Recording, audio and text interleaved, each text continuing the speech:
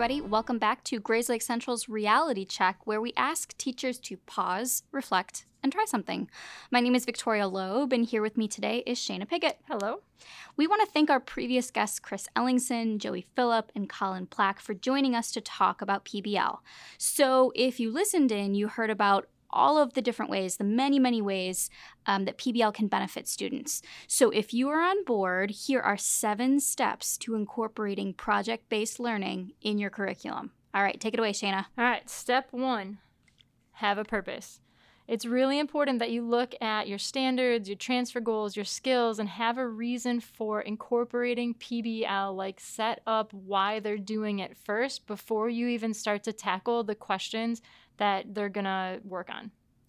Step 2 is to actually design that challenging problem or that meaningful driving question. So in other words, what are students going to do with the knowledge and skills that they have gained? And so we'd be remiss if we didn't mention the real here. So it should be relevant in that it's actually meaningful to students. It should be engaging and challenging and open-ended.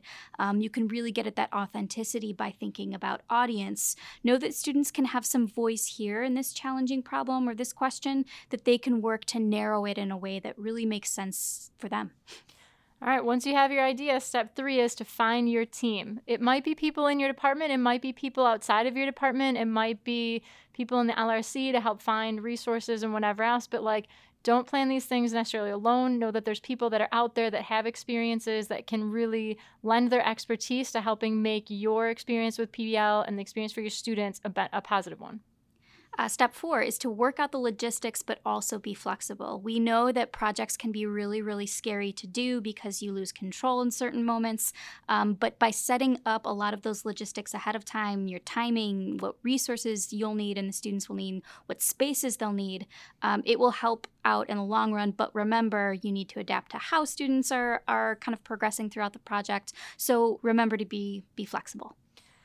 And be the facilitator. So kind of that 5th thing to think about as you're getting ready is that when the students are in these projects, you're there to facilitate their learning, to find them resources, to not always know the answer, but to help guide them into how they can find the answer to the problems and questions that are coming up along the way.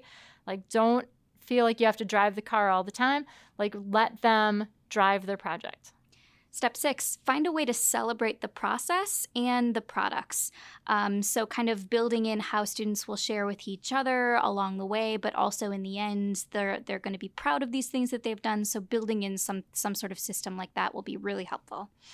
And in the end, number 7, reflect. You've got to build in time and opportunity for the students to reflect on their process and their product, to think about ways that they might be able to improve on both of those things in the future, or if they were given more time for those things. And then also for your own reflection, what worked, what didn't work, what changes would you want to make in the future? When you go to do another project, what are those things that you want to remember so that you have a better experience and your students have a better experience the next time? And that's it. Thank you so much for listening to our 7 steps in implementing PBL. Join us next month as we talk about finding your Twitter PLC. Also, as a reminder, we will be hosting our first Reality Check Tech on January 23rd, where we're going to provide some really practical PD on using WeVideo with your students. Both CPDUs and lunch will be served. In the meantime, what will you do to try something?